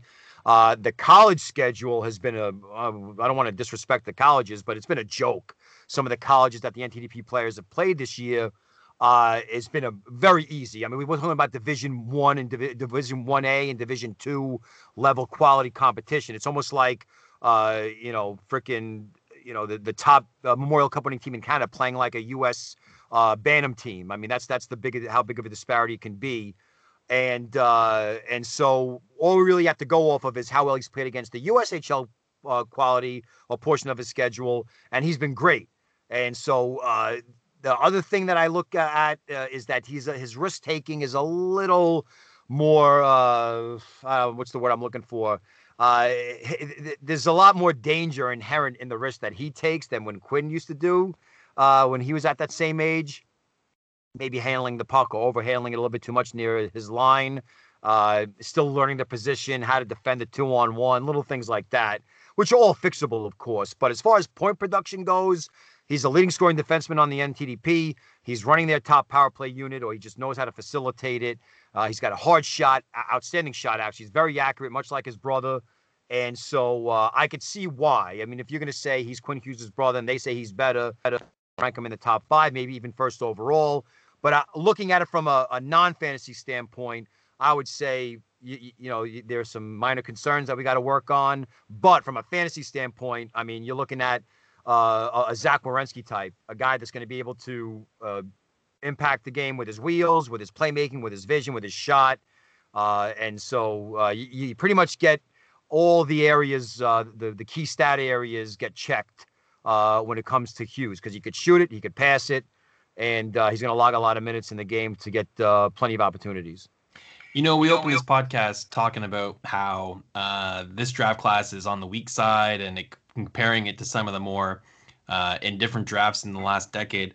And maybe it's one of the more underrated drafts. I mean, a lot of the guys that we've delved into in depth here are players who I'd be quite happy to draft in my fantasy league and stash them on my prospect bench for a year or two and see where they go. I mean, we're talking about players who are comparing favorably with fantasy relevant players and have pretty good upside.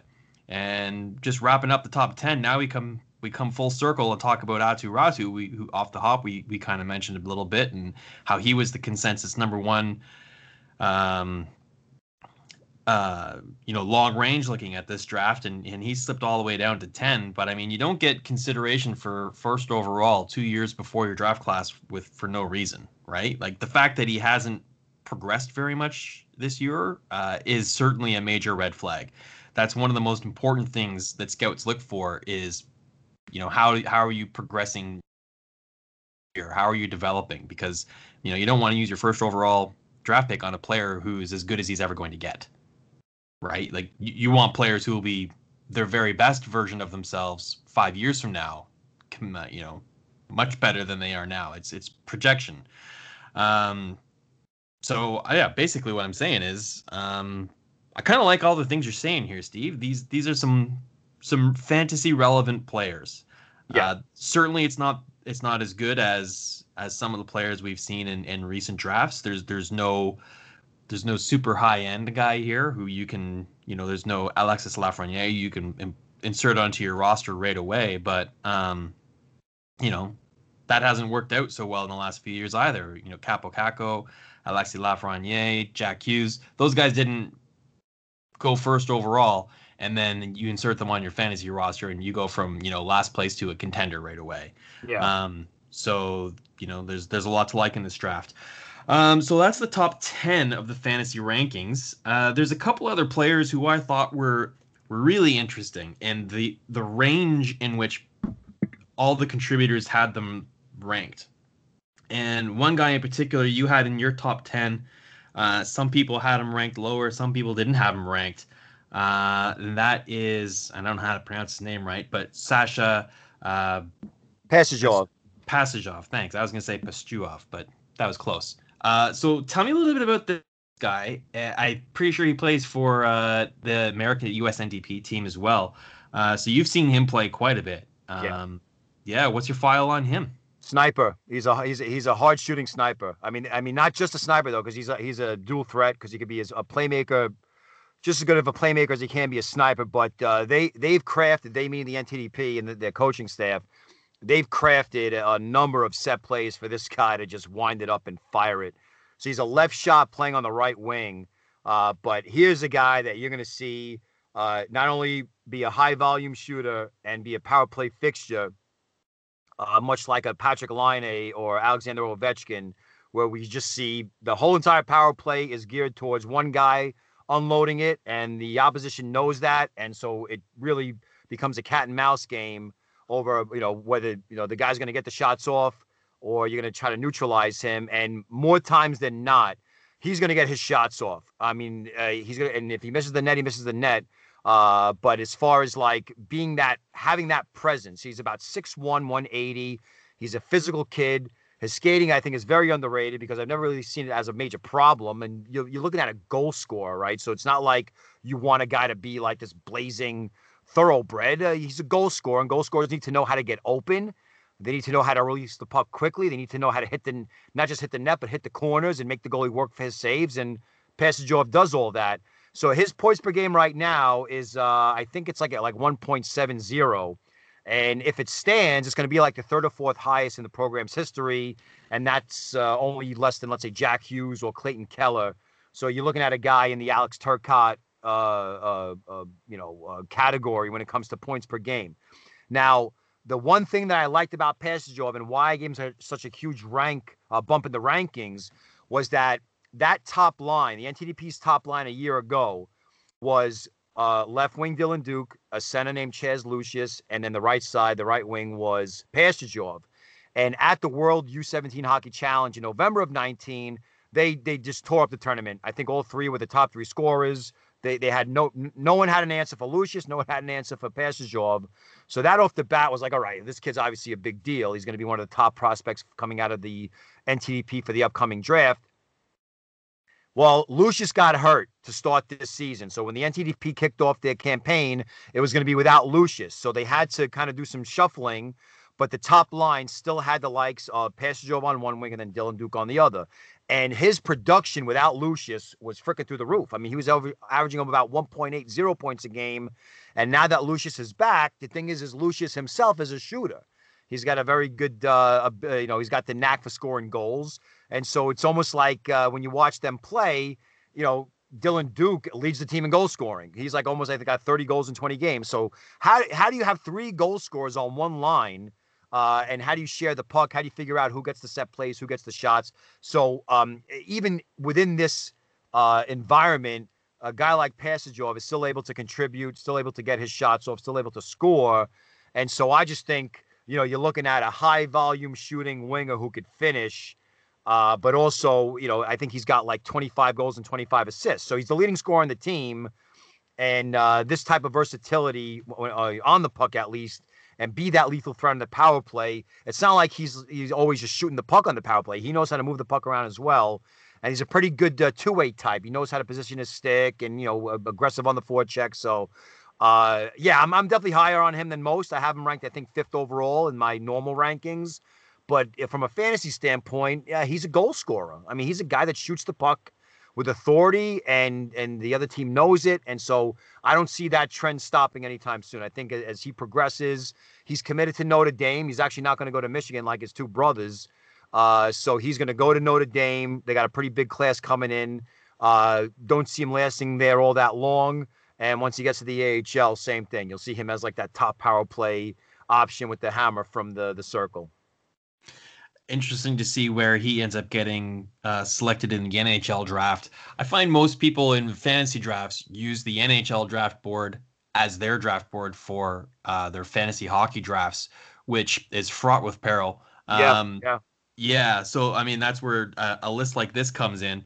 He ended up being ranked overall 20th on our list. And you had him, I think you're the only guy that had him inside your top 10. A couple other people had him close.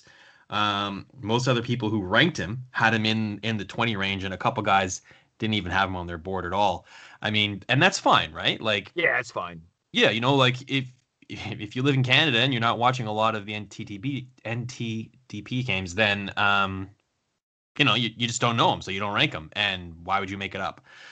So that's why I get a consensus ranking. So I get a wide variety of expertise and flavor, and most of the guys who contribute to this list are people who watch all the levels. But of course, you watch some more than other because there's just too much hockey to catch it all.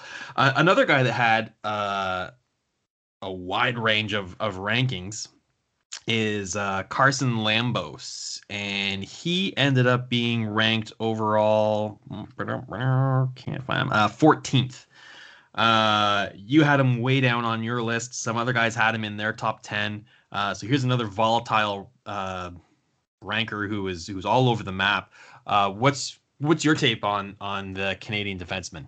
Well, here's the thing. So, just to kind of segue into what you said, was that an NHL draft board is constructed based on a lot of factors, right? You're not drafting kids to an NHL team because you want to see how many points they put up or how many shots they take. You want to have a cornerstone building block that you can make makes the team better, whether it be a defensive defenseman or a goalie or whatever. So, within that context, I ranked Lambos number 3. Very, very lofty praise for a kid like that. And then, but from a fantasy standpoint, I ranked him a lot lower. And that's because I can see him developing into a really good smothering shutdown type who maybe like a Ryan McDonough, who won't put up a whole bunch of points, but, or like a Vlasic, where you just want him on the ice. They're going to play 20 to 25 minutes a game. Do I see similarities to Duncan Keith and Drew Doughty? Absolutely. There were some. And, he went over to Finland to play because, the WHL season got shut down. So last year with Winnipeg, he was great. He was, I think, the top scoring rookie defenseman in the WHL, was on the power play, sharing the points with the kid Zalati. And then, so he goes over to Finland and he plays for a program called YIP. Yip was not very good before he got there. They had a lot of issues, not only winning, but had a lot of issues keeping the puck out of the net. And since he arrived, it was a 180. That they became not only a winning team, that became a really good defensive team. And he was logging 20 to 22 minutes a game. Played on the power play, top penalty kill, like basically a problem solver for them. Although they did have a couple of other quality defensemen at this time, so it's not like he was able to just walk in and be the number one. He had to compete against them, but the coaching staff there was definitely, obviously, comfortable using him.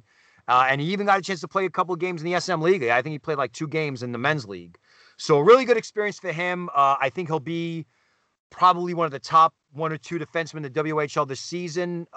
You got I kind of compared him a little bit to Drew Doughty and Duncan Keith in terms of stylistically, the way he skates, the way he handles the puck, but he's also physical. He's a very strong guy. He delivers hard hits, so he's very tough to get around.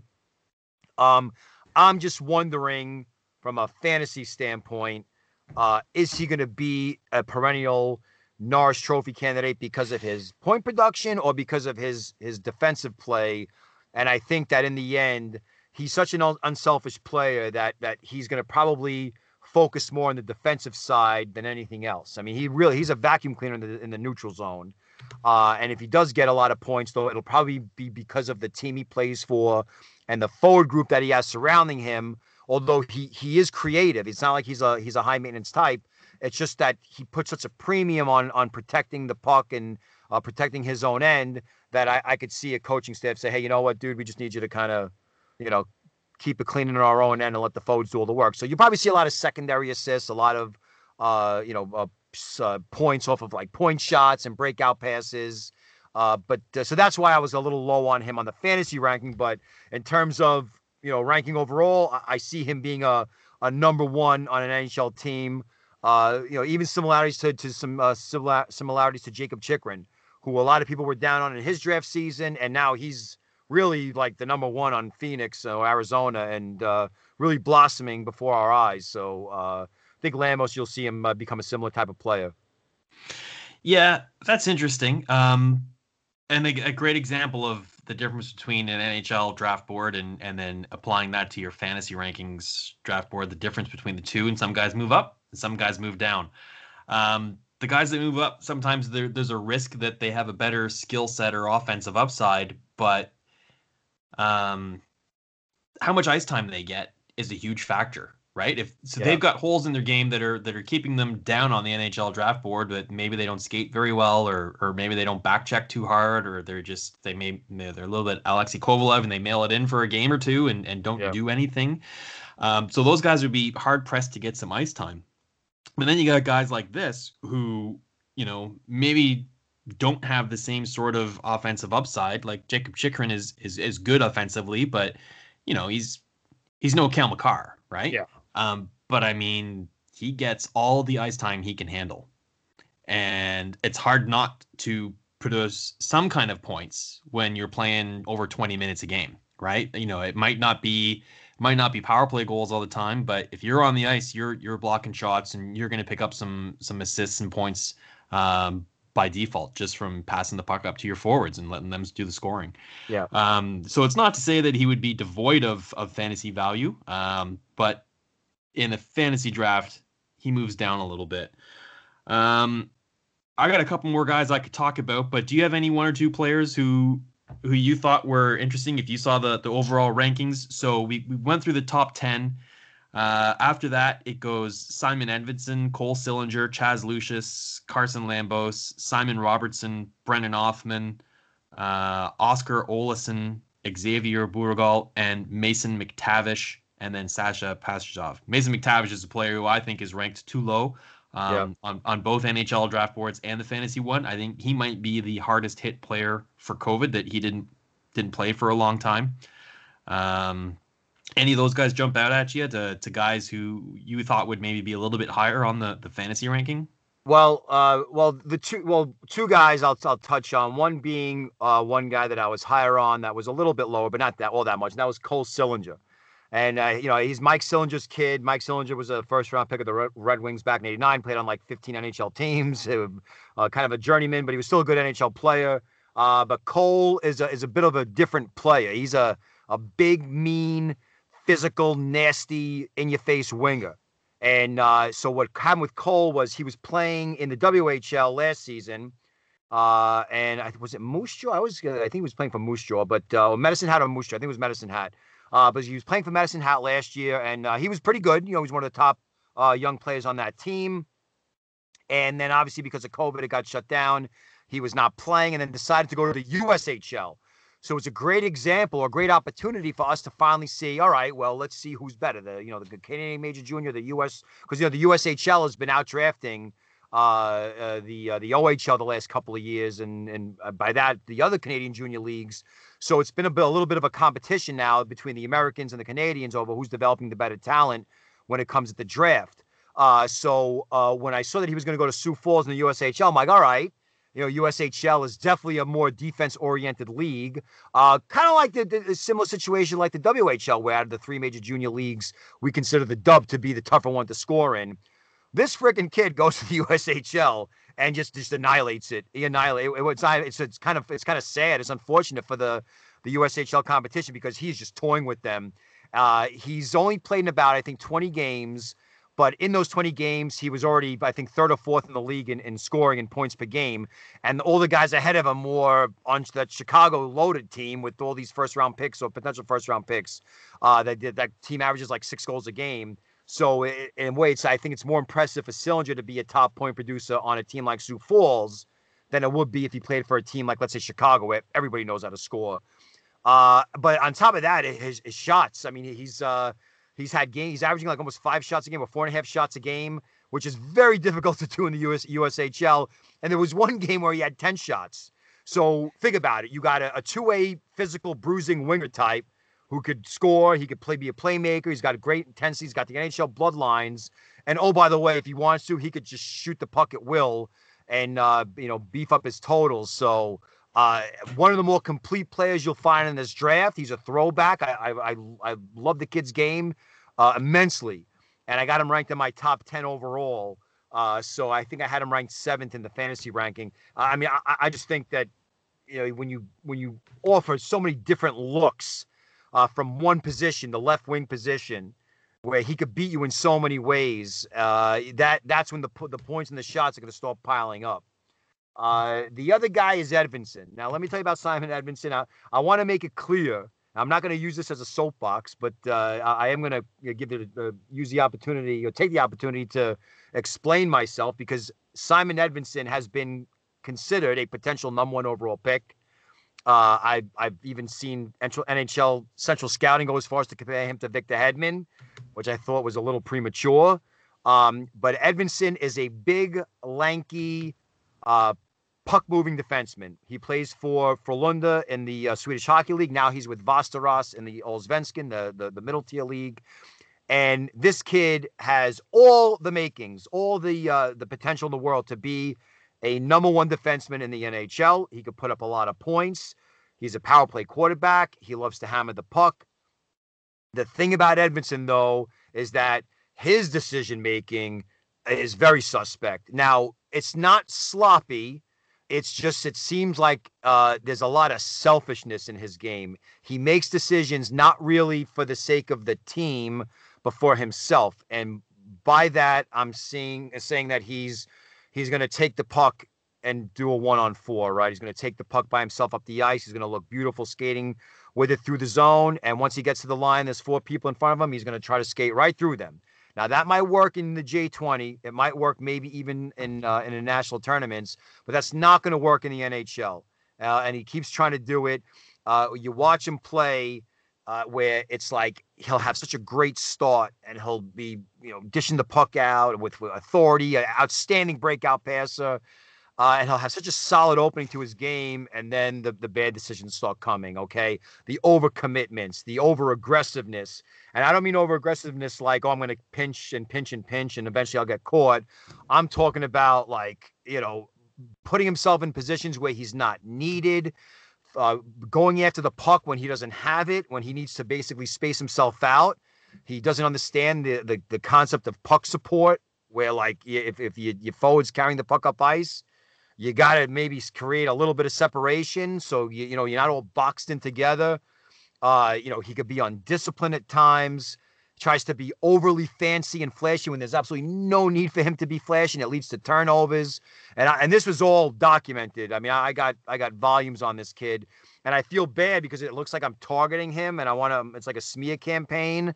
But I have to, I keep watching him to see if I'm wrong.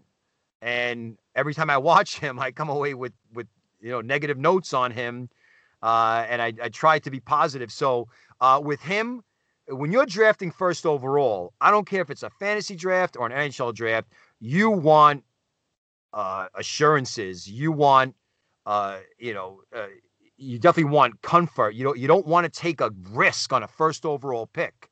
You don't want to base as far as the comparisons with Victor Hedman in his draft year was the number 1 on Modo, which was a powerhouse team. He was playing 24 to 25 minutes a game. It's almost like, he was like their Ray Bourque, or he was their, Drew Doughty, or he was their Cale Makar, right? And Edvinsson, they tried to play him with the SHL team, and he was playing like 2 to 4 minutes a game, if he was even playing. And then they finally sent him down to the Allsvenskan, and now he's with Västerås, and he's the number 4 there on an average mediocre team, and he's playing about 15 minutes a game. So I don't know where the scouting community gets the Victor Hedman comparison, aside from the fact that he's big, mobile, and Swedish. He's big, mobile, and Swedish, and a little bit of creativity, and there is some flair. But Hedman was a guy that we knew at worst would be a really good defensive guy in his own end, and maybe not put up a whole lot of points. With Edvinsson, I don't know if he's going to have to unlearn a lot of issues, and that's why I have him ranked really low in my main rankings. I have him ranked in like the 20s, and I can't see.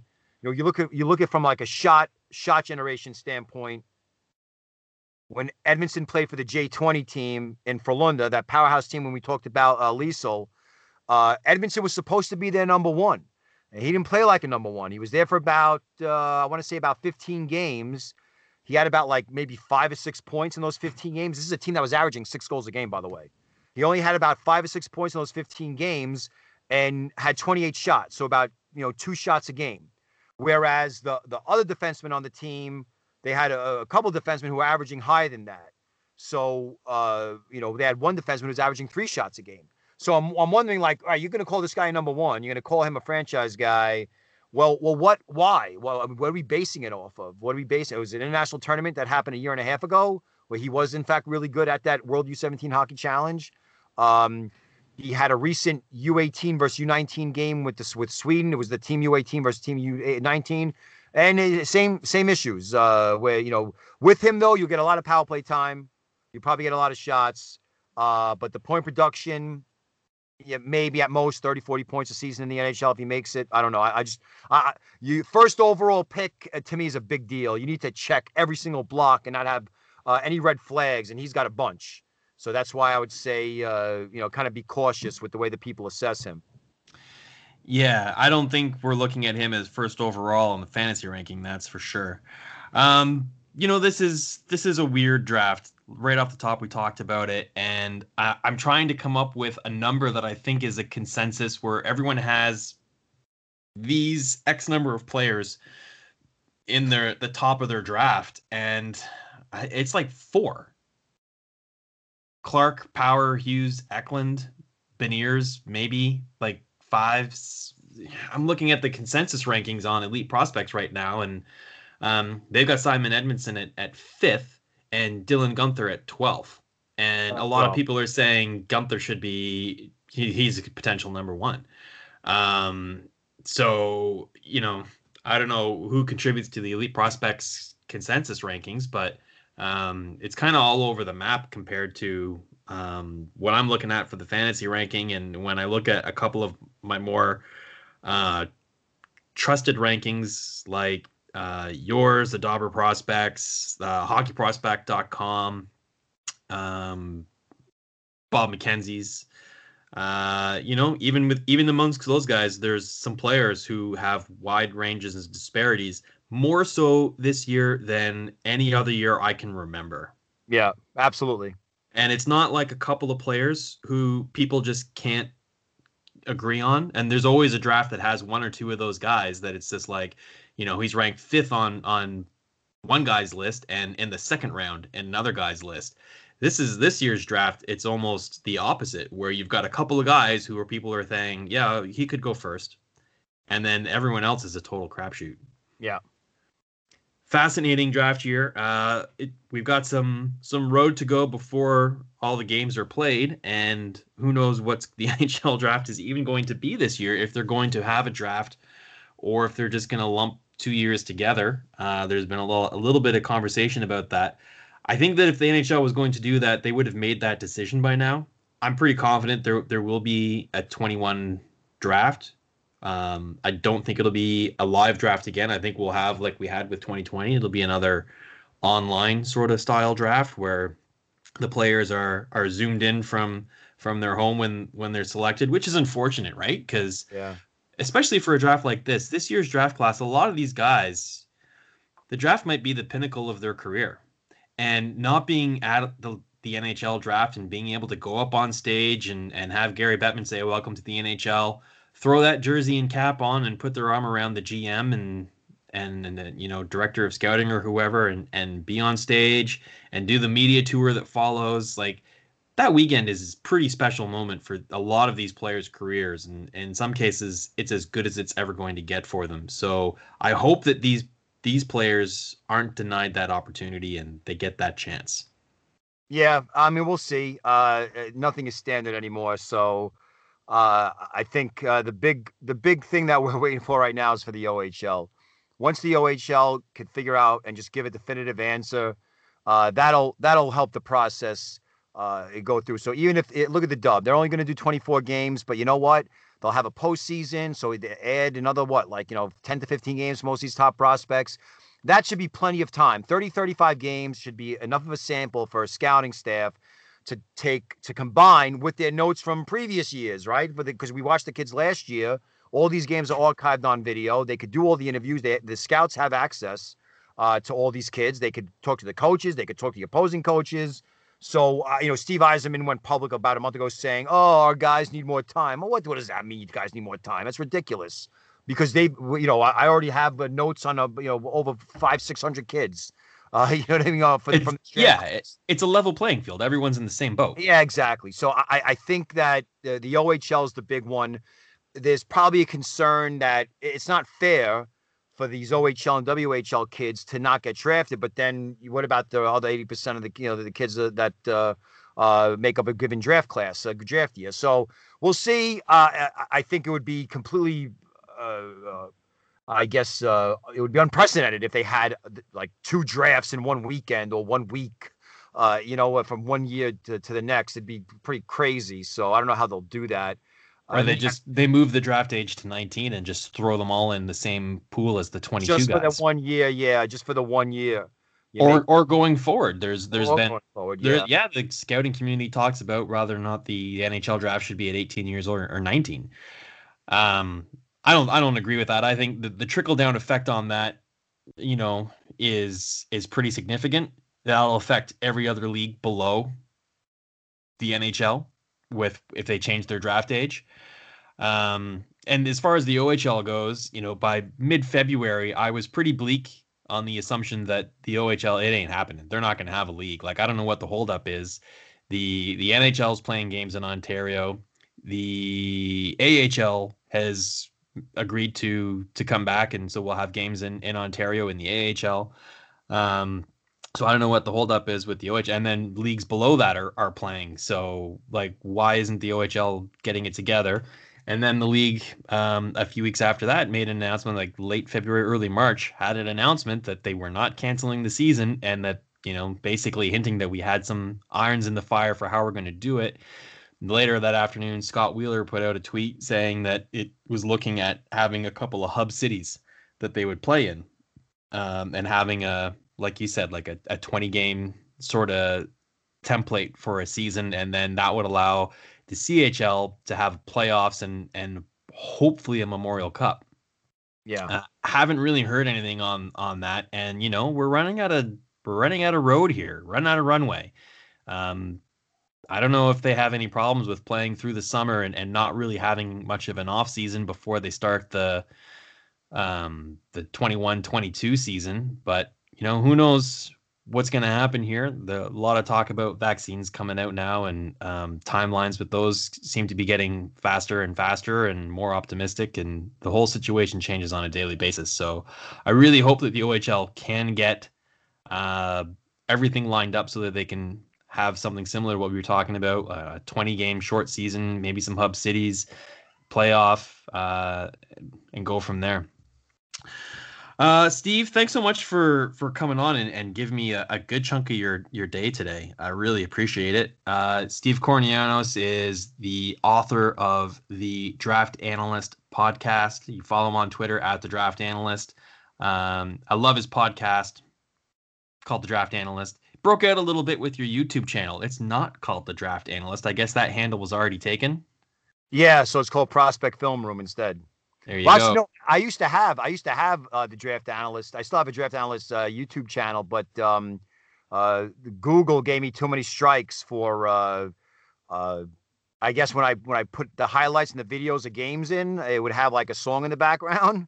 Like in between whistles, they would play a song in the PA system in the arena. Well, if you do that, the YouTube picks up. It's like, oh, you don't have rights to broadcast that song. So I got so many strikes. They basically like just shut down the ability for me to create anymore on that channel. So I created a new one, Prospect Film Room, and that's the one I've been using, where I have all the highlights on it. So podcast, I haven't done a podcast in a long time. I think it's been like 2 months. So I'm going to kick that up soon again. You and me, bro. Yeah. It's just been busy, trying to get this stuff knocked out on a daily basis. But yeah, I appreciate you having me on. It's always a pleasure to talk prospects with you. And I think if you're a fan of either whether it's prospects or the draft, you got to listen to Pete and his podcast and head over to Dobber Prospects, because really this is the 1 year where we really have no idea. We need as much help as we can. So you got to use the resources that are out there, and Dobber's one of the better ones. Yeah. Tony does a really good job on his podcast, the Draftcast is what it's called. He certainly puts in way more hours with watching the draft eligible guys. I kind of try to spread it around a little bit and watch some NHL and AHL games as well. So I'm certainly not the same level of draft eligible prospect experts that you and he are, which is why I have guys like you on my podcast. So thanks for that. Really appreciate it. And let's just really all hope, and if you pray, that the NHL has a draft this year, because if they don't, that'll screw up a lot of our fantasy leagues where we trade and have draft picks as commodities. I got 2 coming up in the first round of this draft in one of my leagues. So if the NHL doesn't have a draft, that could really complicate things. And if they do, hopefully it's a live draft, and you and I can get together and have a beer again. I've seen you at a couple of drafts now, and you living in Nashville and me living in Ontario, that's quite a lot of geography between us. But we get together for a draft. Yeah, let's hope. Let's just hope. Yeah. All right, Steve. Thanks very much, and we'll get you back on here in the future for another episode. All right, thanks, Pete. Appreciate it.